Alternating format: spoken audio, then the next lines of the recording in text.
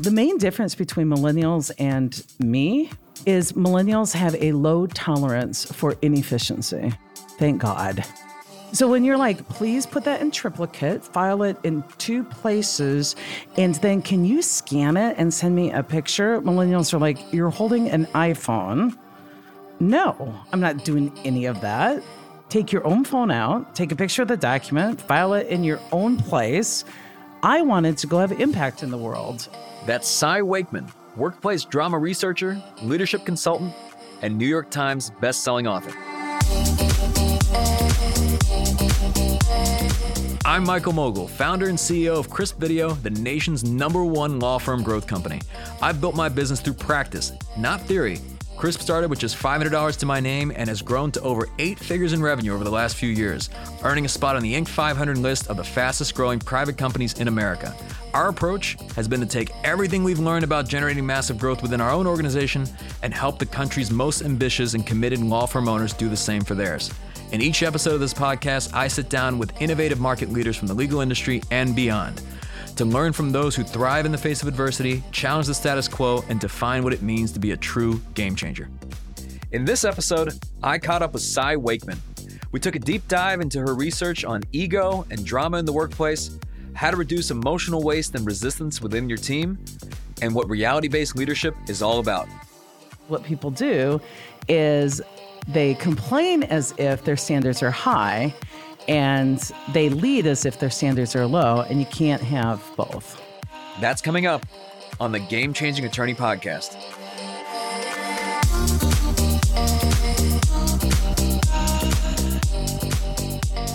Cy Wakeman is a bit of a controversial figure in the world of human resources. And I've been known as a contrarian. I would rather see myself more as a researcher. There's so much pop psychology that hit the vendor halls at HR conferences and people speaking without really evidence behind what they were claiming. And I started out life as a therapist. So when I got into leadership in HR and I started hearing some of the things people were recommending, it did not sync at all with what we knew from the research, what we knew about human behavior. And so rather than being a contrarian, although I've really myth busted a ton of things we often say, I would propose that I'm more trying to bring back evidence and human behavior psychology into what we're telling leaders to do. This is like the swan song of anybody who's been a leader or in management, because there's things that you read. So you always see some study that says that they surveyed employees or team members, and they said that these are the things that would lead to them being happy and more engaged. And that's oftentimes the surveys themselves are a bit misleading because they're interviewing people based on what they believe that they would do and how they believe that they would change. Or they're interviewing the victims on how to keep victims happy. And yeah, it's a huge flaw. One of the surveys I talk a lot about to show how this can be flawed is Gallup interviewed people leaving their position and asked them the main reasons they're leaving. And I think it was like 50% of them said they're leaving because of their leader. So leaders got this big slap on the hand. It didn't matter how you led. If people didn't like it, they left. So we did something a little bit novel. We said, rather than ask people why they left that job, which you're just asking for an excuse, we looked at the same people over time, why they left multiple jobs. So when you track them over time, it's weird. They left all 4 jobs because of the leader. So then when does it not become about the leader anymore? So there's one thing to get a survey to build the headline you want to lead with on your next book. And there's another writing a book reporting out about really good research. And there's a lot of really good research lacking in HR and leadership. So some of the terminology, I know you speak a lot on drama and emotional waste. How do you define both of those two? Drama basically is the funky name for what we call emotional waste. So emotional waste is any energy that's taken away from results or happiness, i.e. engagement at work. So when you think about it, it's disruptive behavior, which is stemming from usually unproductive thinking. And what would be some examples? Of emotional waste? Tattling, scorekeeping, venting, blaming, resisting change, withholding buy-in, holding the organization hostage, giving terroristic demands in order to get my engagement. And these are very measurable behaviors. Well, early on, I believe it was in No Ego, you put a stat in there that left me shell-shocked. The amount of time that leaders in organizations spend dealing with emotional waste daily, weekly, monthly. I believe it was over 2 hours a day. Yeah, it's crazy. The actual figure is 2 hours and 26 minutes a day at work. The average person spends in drama. And what's sad about that is it's not only the lost productivity. It's not that people aren't working. They're working hard, but they're working hard with a grudge. They're working hard without full access to all of their intelligence. Like there's just a part of them that's distracted and resentful and feeling taken advantage of. It's time that people spend feeling miserable at work that's unnecessary. It's self-imposed suffering. The challenge always I've found is that since we're talking about human beings here, at the end of the day, we're dealing with human beings which are unpredictable. Is it possible to have a 100% drama-free organization? I think if you ask my team, I can't say we're 100% drama-free. We're not robots. We get our egos hooked. But I would say that drama just doesn't take the toll that it used to. Because the average organization, if you do the math, is 816 hours per person per year. And a lot of us aren't feeling like we have all the staff we need. And just think if you could upcycle 816 hours of drama a year per person and add people feeling like they liked each other rather than judged each other. In Size View, drama in your workplace comes from one of the following three places. You either hired it, you allow it, or you are it. Of course, we all want to avoid bringing on emotionally expensive team members in the first place. But is there really a foolproof way to hack the hiring process? To identify high drama candidates before you spend time, money, and resources onboarding them into your organization? First of all, get really clear about what's important to your organization if you're committed to a drama-free or at least drama-evolving organization. And I say this because we believe they did the bait and switch, but a lot of times we're the ones doing the bait and switch. We don't believe people when we see the first time. We don't believe them the first time they show us who they are. We also say we want one thing, but when we get in and we see a bright, shiny resume where this person served under Judge such and such as a clerk or whatever it was, we lose our minds over that, right? So we have to get very clear and be willing to go through quite a few candidates to take our time. And a lot of people have weird beliefs that they haven't looked at. Like a lot of people say, Cy, it's so hard to find good talent. And when I hear that, I don't experience that as an employer, but then I see the flaw in their logic. They think they have to win the talent war in their city for people in that profession. And I'm like, no, you just have to be the best place for high accountables to work. It's not a very hard competition. So like if you and I are being chased by a tiger, I don't have to beat the tiger. I just have to beat you.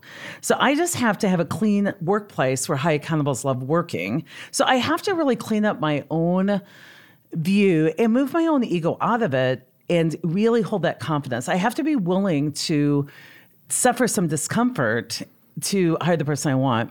The second way is rather than waiting for the interview as your data point, I like to always be recruiting. So if someone is serving me dinner and they handle a tough situation well, I'm like taking note of that because I can teach you to be a receptionist or I can teach you to be my personal assistant, but it's harder to teach some of this other stuff. So I'm kind of always dating out there. I'm always looking, who are my fans, who for me in hiring, who knows my stuff, who's active on social media, so that I don't have to have an interview be my only data point. When people do come in, I ask a lot of behavior-based questions. Tell me about a time in the last 2 weeks. I make it current, so you don't have to go back to the one time in college you screwed up. Everybody's screwed up in the last 2 weeks. Tell me a time in the last 2 weeks you've screwed up and that you didn't deliver what you promised. And I let them tell me that. And I listen. Do they start out with, my boss was a nightmare, I got this dumped on me? If they start out with a backstory, they're not yet my candidate. And then I'll say, I listen for eyes. Cy, I didn't properly scope this. And so I ended up in a situation and I love the word I.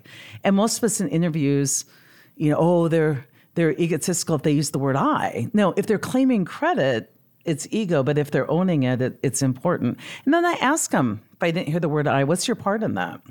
And then I test people. So I don't just have people come in. I have people for interviews. I have people come in shadow, and I test them as simple as I have my assistant call me out of the interview. And I have her sit down and I just say, I'm on question 3. Why don't you continue? And I want to see how they handled that. Are they resilient? Do they disrespect people younger than me? Because my whole company is young. So there's a lot of things I do like that. And then just because you hired them, I don't know, depends on the state you're in. We have 90 days probation. And if you can't live up to your interview, we'll either extend it, but probably at my company, we'll just say, we're going to be testing you and you're going to be testing us in 90 days. And that's tricky. A lot of people say, well, nobody's going to risk coming to you if they know they could lose their job in 90 days.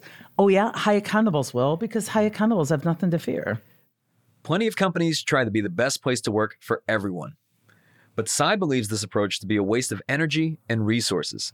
Instead, Sai argues that we should aim to be the best place to work for high accountable people who align with our organizational values. People say, oh, family is really important. It is to us, but we don't tell you, if you need to go to your kid's Little League game, we'll make sure it happens, because that's not the case in our organization. Most of my people travel 5 days a week. We work hard, we play hard. Now, will you get over the top crazy trips to Cabo? Not crazy in HR terms, but fun trips. Yeah, because we, have the ability to take advantage of some of our miles and stuff that other people don't have. But I don't promise people that, you won't be here till midnight. It's flexible. Like if you're here till midnight, you might not be in the next morning. You can work from home. But what's not flexible is that you can never miss a deadline. There are organizations out there who believe having a strong company culture means bringing in ping pong tables, water slides, and snack stations. Essentially, things designed to make work fun. I wanted to get Sai's take on this. You don't have the right people on your team if work's not fun. Because for me, work and pleasure aren't separate, right. So I want people that really are passionate about it. But I would tell you, I'm working with a lot of those companies now, and what they've realized and what we've shown in the research is that if you over-rotate on engagement, buying people's love, engagement without accountability creates entitlement. And now they've kind of created a monster that they can't feed.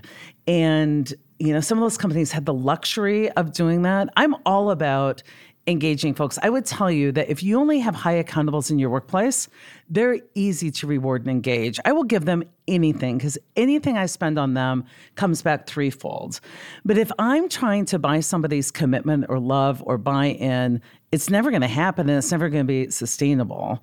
So for me, let's have organic fun. For me as a boss, I need to watch my ego and not be, overly money focused or try and control. I need to be willing to fund the experience of my team and do it well. If they have eating preferences, if you came into my company, you would say your people are incredibly spoiled. It would look like we're buying their love. We're not. They're incredibly dedicated. So if they would rather drink almond milk than something else, we will definitely have that delivered. It is the motive behind it. And it always comes back to accountability, it seems, because when you talk about buying love, if you could speak to the difference between the feedback you will receive when you're doing things like feedback surveys, engagement surveys from members of the team, where you'll have ones that are high accountable versus low accountable. We see a lot of leaders that want everybody to be happy. Yeah. And what I would tell you from my background as a therapist, this is one of the things when I first came into leadership, they're like, we're doing an engagement survey and 10% of your bonus is based on whether or not you keep people happy. And I said, but 90% is based on results that I produce. So I'm not going to go chasing after the 10% keep everybody happy. Now, will I treat people with respect? Will I try and pay attention to my own bias so that I'm not, not leveraging somebody's diversity? Absolutely. But what I found out in the whole engagement piece and that focus on keeping people happy is it didn't play out in what we know from psychology, because the same behavior cannot please a high accountable and a low accountable at the same time. You will always be ticking somebody off. Now, what do I mean by that? We are going to implement change so that we stay at the forefront of delivering progressive things for our clients. Well, someone who's in a state of low accountability is anxious when change is happening. Somebody who's in a state of high accountability is anxious when change is not happening.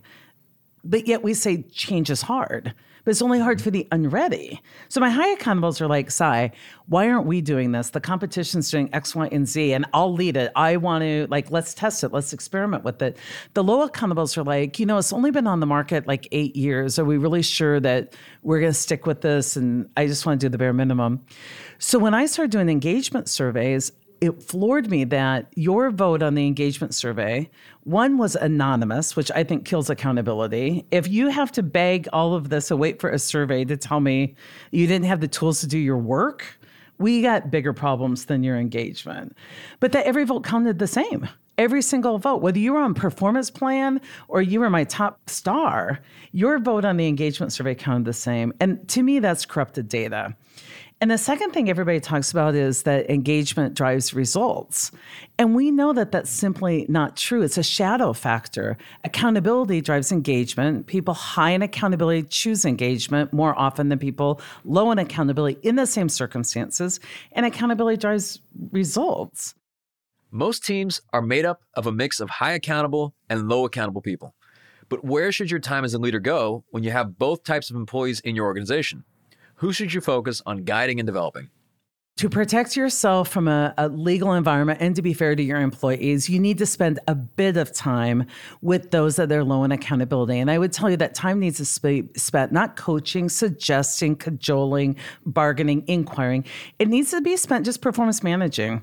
Here's the basics I need from you. Here's the essential behaviors I need you to exhibit, or move them out of your organization. But the average leader spends 80 hours extra on one person that is either resistant or not performing. And that extra time, that's what you need to feed your mid and high accountables, because that time spent with them really gets you an ROI. And so you will get whatever you feed. And if you want to feed low accountability with your time, do it, but that's what you will get. And then be very careful, because a lot of times we build a dream team and then we put someone that is low accountable on that team. And we say, you know what, if you can get this by Ed, it will be a good idea. And as if Ed is the throttle by which you're going to run your company. And I believe in turning dream teams loose. Get only high accountables onto a project. Let them break the curve. Feed them, the resources they need. Let them show you what possibilities there are.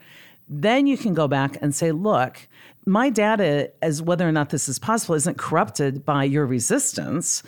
We proved it possible with a homogeneous dream team who are all willing. Now let's go back, and now that we know it's possible, let's find the ways to scale it and standardize it for everybody else. We end up working harder for someone's success than they are. And that's pure codependency to me. A lot of leaders call that servant leadership and other things. Servant leadership's good stuff if you're a healthy leader. But most of us aren't healthy leaders. Instead of talking directly to someone or setting a boundary, we talk about them and wish they read our minds. A strong leader is constantly investing in their personal and professional growth. And they, of course, also want to see that growth in their team. I wanted to know how leaders can assess when someone is a good candidate for positive change or when we should simply cut our losses. The key ingredient, people are like, will this person change? It depends on their willingness. Yeah. It's absolutely willingness. I believe from a skill set standpoint, people are pretty unlimited in potential. It's the willingness. And so one, when you're working with somebody, before you figure out and think, oh my gosh, what can I do to get them more successful? Go to them. What's your level of willingness to really evolve in this situation? And if they're like, I'm not willing at all, I only agree with the strategy. Help me understand. Are there some key objections I should know about? No, it's just not my preference. I don't like working that way. Well, that's where we're heading. So what's your plan to get on board? I don't have one. Then what's your plan eventually? You have to ask this. What's your plan to transition outside the organization? Because most leaders let people have a third option. They're going to stay and vent and stay and complain and stay and resist and stay and slow you down. I own my own company. This is my money, not in the market. It's in my company. I want the ROI. I'm not willing to, have that. So if leaders are going to coach, they need to not tell, but they need to ask questions. So we believe feedback is important. But feedback needs to be short and self-reflection long. And so coaching is helping people be curious about themselves. And I just say coaching is like, look at your results and notice you and how you moved through that situation and what did you observe and what would you like to be more skilled in or to do differently, and how do you want to change your approach? And one of the things that I think we want to as leaders sometimes is we want to give people what they need so they can have impact in the world. And we can't devalue it's incredible value how people are impacted by the world, and we're just there to help them make sense of it. So you got to give your people challenges. We know this about accountability. They got to be challenged. They have to experience accountability. They have to experience some natural consequences. You give them some feedback, but it's a lot of self-reflection and a lot of just making sense of it. But let's say, and you see this with sports teams a lot. If you're wanting your organization to be world-class, and it isn't today, and you know what accountability it takes to get there, but you've had people there for 10, 15, 20 years that have gotten used to a certain standard, and you're about to raise that standard significantly for them, can you really get that organization to where it needs to be without just cleaning house? Absolutely.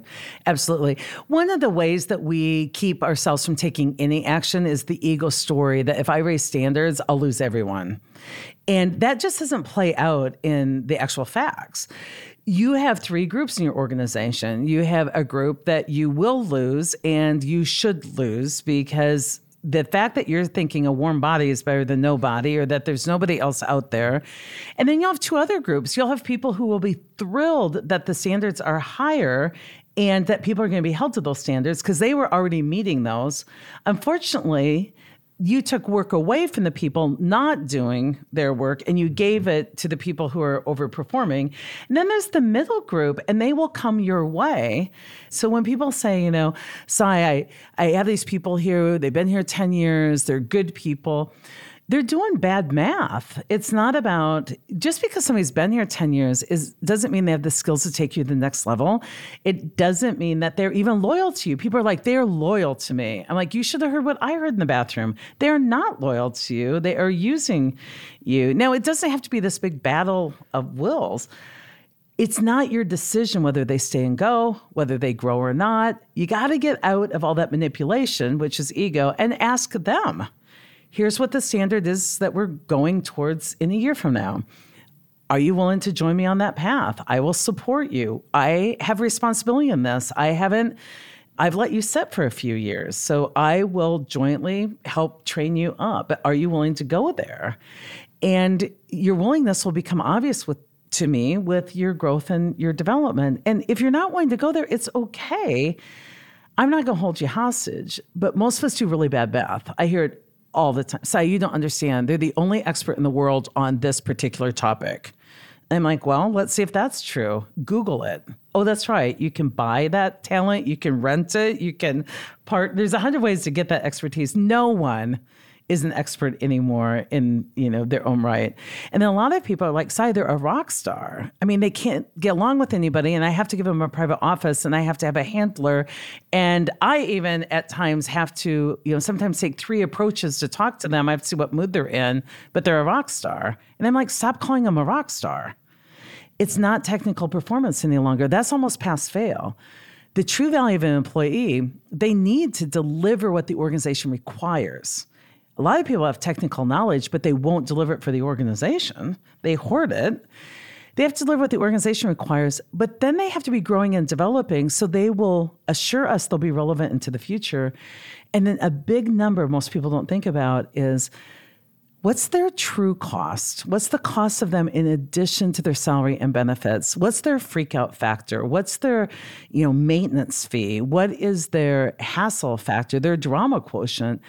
And a lot of people, the ego forgets that stuff and accepts it as the cost of doing business and overvalues the other stuff. We really do poor math. I once had a neurosurgeon, the only one in a 3-state area, but I didn't lie to myself about it. We had him come through a different exit. We limited his interaction with staff. We didn't pretend that this person was a rock star. We pretended, or we didn't pretend. The reality was he was a decent surgeon, although even a surgeon needs good team, skills. And he was all we had for now. But I think it's important because that's where people emotionally blackmail you. In a lot of cases, people are like, well, if they left, they would take all my customers with them. Well, what is your part in getting your company to a point of risk where your customers' impact or your customers' interaction is only with one person who tends to withhold information from you? They're like, well, that's a big risk. I'm like, well, then put a plan in place to mitigate that risk. Because every time someone gives me a reason why they have to keep somebody who costs more than they're worth, it leads back to that leader's accountability level. It seems like you shouldn't have to justify.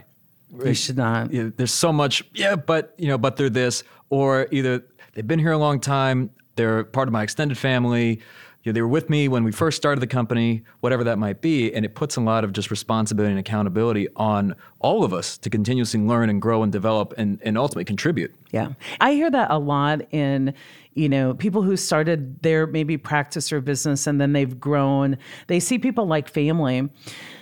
But if they had an uncle who acted the way that employee did, and I said, but you need to have a 2-hour lunch with them every single day, even with their family, they would say, no way. I'm only going to see that person at Thanksgiving. And yet we're willing to work with people. We call them family. The Dalai Lama, I think, said it best. I love his stuff. But he said, if you're suffering, there's really only 2 ways forward because all suffering is needless, right? If it's fixable, fix it. And if it's not, then own it, accept it, just know it's part of your reality. But most of us want the third option. We don't want to fix it. We don't want to own it. We want to vent about it. And that is the lowest level of accountability a leader in an organization can be in. We've got a rule in ours, and this is actually even extends to my wife and I in the sense that you're allowed to complain about something once or someone. I'll hear you out. The same thing goes with me. I can complain one time, but then either do something about it the second time or don't complain again. Yeah. I love it. It's exactly what I'm talking about. It's such a good rule. And now we may set time aside to better understand something that, we need to sit with for a few weeks to figure out what's going on. But that's moving towards fixing it. And, a lot of people want that third option again. I don't want to fix it. I'm not willing to give grace and tolerance and mercy and accept it. And so I just want to vent about it or complain about it. I'm not talking about people's quirkiness. I'm not talking about people's diversity. If you came through our office, we have a lot of people's preferences catered to, but I would tell you that they're not terroristic demands. They're inquiries in, hey, it would help me to have an extra monitor. And does that seem, worthy to you? It's just...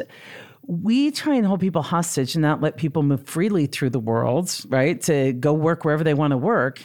I want them to work with me because they want to work with me, but other people enable them and buy them off and then try and keep them. And that's a tough go of it. For many business owners, the fear of driving change in their organization and potentially losing longstanding team members can result in them simply sticking with the status quo, even if the status quo is endless drama and emotional waste. According to Sai, if you're one of those leaders, that's fine. But at the very least, you should admit it to yourself. It's fine with me if you settle. Just quit lying about it. So I used to go to my physician for my annual physicals, and I wasn't losing weight and, in fact, was gaining weight. And so he would talk to me about all the choices. I know nutrition. I know movement. I've run marathons. I know that stuff.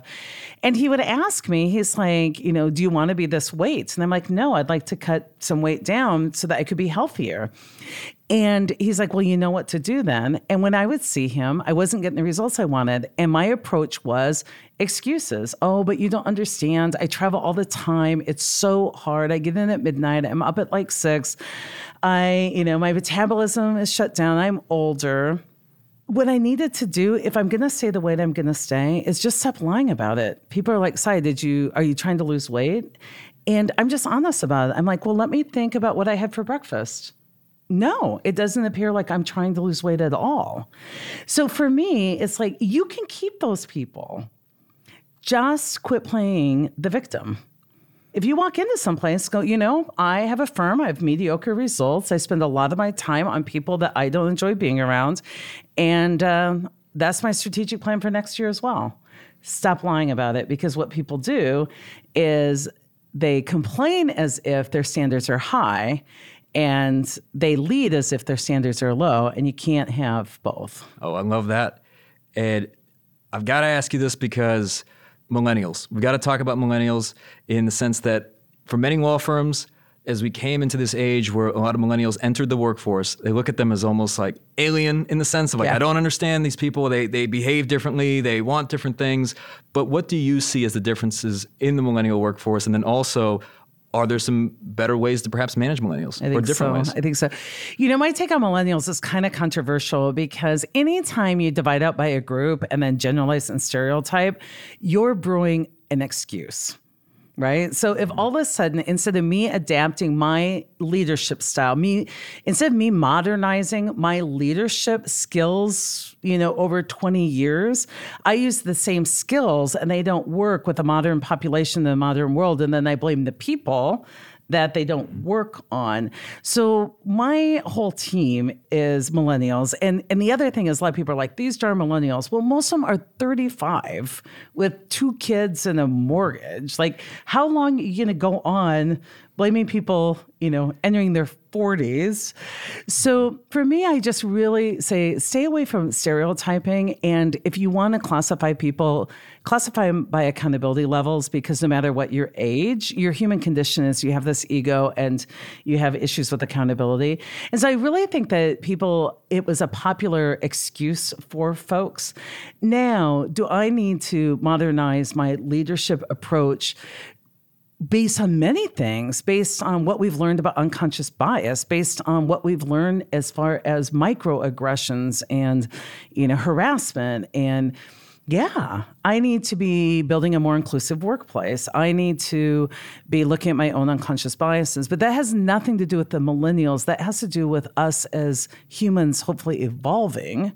The main difference between millennials and me, of course, I'm kind of a cross generation, is millennials have a low tolerance for inefficiency. Thank God. Great. Yeah. So when you're like, please put that in triplicate, file it in 2 places, and then can you scan it and send me a picture? Millennials are like, you're holding an iPhone. No, I'm not doing any of that. Like, take your own phone out, take a picture of the document, file it in your own place. I wanted to go have impact in the world. And we're like, they just aren't willing to pay their dues. They aren't willing to enable you to stay dinosaur in your approach. And that's why if people have control issues, if they're command and control, they get nervous. Where are these people? Their butts aren't in the chair. How can they be working? My team can work from wherever they want. Don't miss deadlines. Be where you're needed when you're needed. And what I would tell you is that when I've done this, I lead less in my company. My strategic plans now, my people, it's like Shark Tank. They bring me their ideas. I sit back. I haven't thought of a single one. I shouldn't. I'm old. And they bring me their ideas. They pitch them. Their bonus is a percentage of what ideas I accept. I just sit with like someone from my legal team, someone from my accounting team, some of my board members that are innovative. And we see the pitch. They came to me one day. They said, 3 years ago, Sai, give everything you do away for free. We're going to film everything. We're going to podcast everything. And I'm like, that's your business plan. Like, we stopped charging for things. They're like, yeah, we're going to put it out on social media like Gary Vaynerchuk does. It's going to triple your business. Now, if that were left to me, I'd be like, that's ridiculous. They're like, no, Garth Brooks gives all of his songs away and everybody wants to see him in concert. I'm like, this is a stunningly ridiculous proposal. And I got outvoted, and we did that. And it's tripled our business. So, thank you for this. And to close this out, it's because this is really a podcast around just game changers. And you're certainly a game changer in the leadership and drama research space. But what would you say does being a game changer mean to you? To be a game changer, you need to foster curiosity. You have got to stay super curious all the time. You've got to focus on your own evolution. It's not you that is going to think of what's next in the game changing. It is you that need to facilitate different conversations. So a lot of people think game changers are, I come up with an innovative idea. That's not true. I'm willing to stay curious and bring people together and say, let's keep thinking about this. Let's look at this differently. And I think that's probably the biggest thing. The leaders I find that aren't game changers, the more you're complaining, that's the sign for the more evolving you have yet to do, So I think it really is being a citizen of the world and being willing to, game changers are people that will get out there in the mess. I'm going to try this. I'll screw it up. Let's just, with compassion, observe it. Let's fail fast. Let's do what we can do. I want to give a huge thank you to Cy Wakeman for her fascinating insights on leadership and cultivating a drama-free workplace.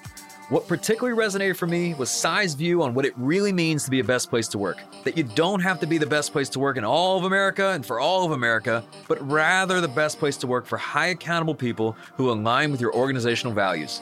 So Cy, thank you. You've been listening to the Game Changing Attorney Podcast with me, Michael Mogul. If you enjoyed this episode, I'd really appreciate it if you could share the podcast with at least one other ambitious law firm owner who you believe would benefit. And you know what? Maybe more than one. For more details from my conversation with Cy Wakeman, check out the show notes for this episode in your podcast app or visit GameChangingAttorney.com. And join us next time when we'll be sitting down with nationally acclaimed defense attorney and past president of the National Trial Lawyers, Mark O'Mara. We're going to ask him what life is like when you're at the center of a highly controversial case that's gaining national attention, how to navigate the media, and all of the details of his experience representing George Zimmerman. Somebody called me up and I said, yeah, I'm going to be counsel for George Zimmerman. And I'm not exaggerating because we have the pictures. Within a half an hour, there were 75 vehicles up and down my little street, about a dozen satellite trucks, and about 100 reporters. That's next time on the Game Changing Attorney Podcast.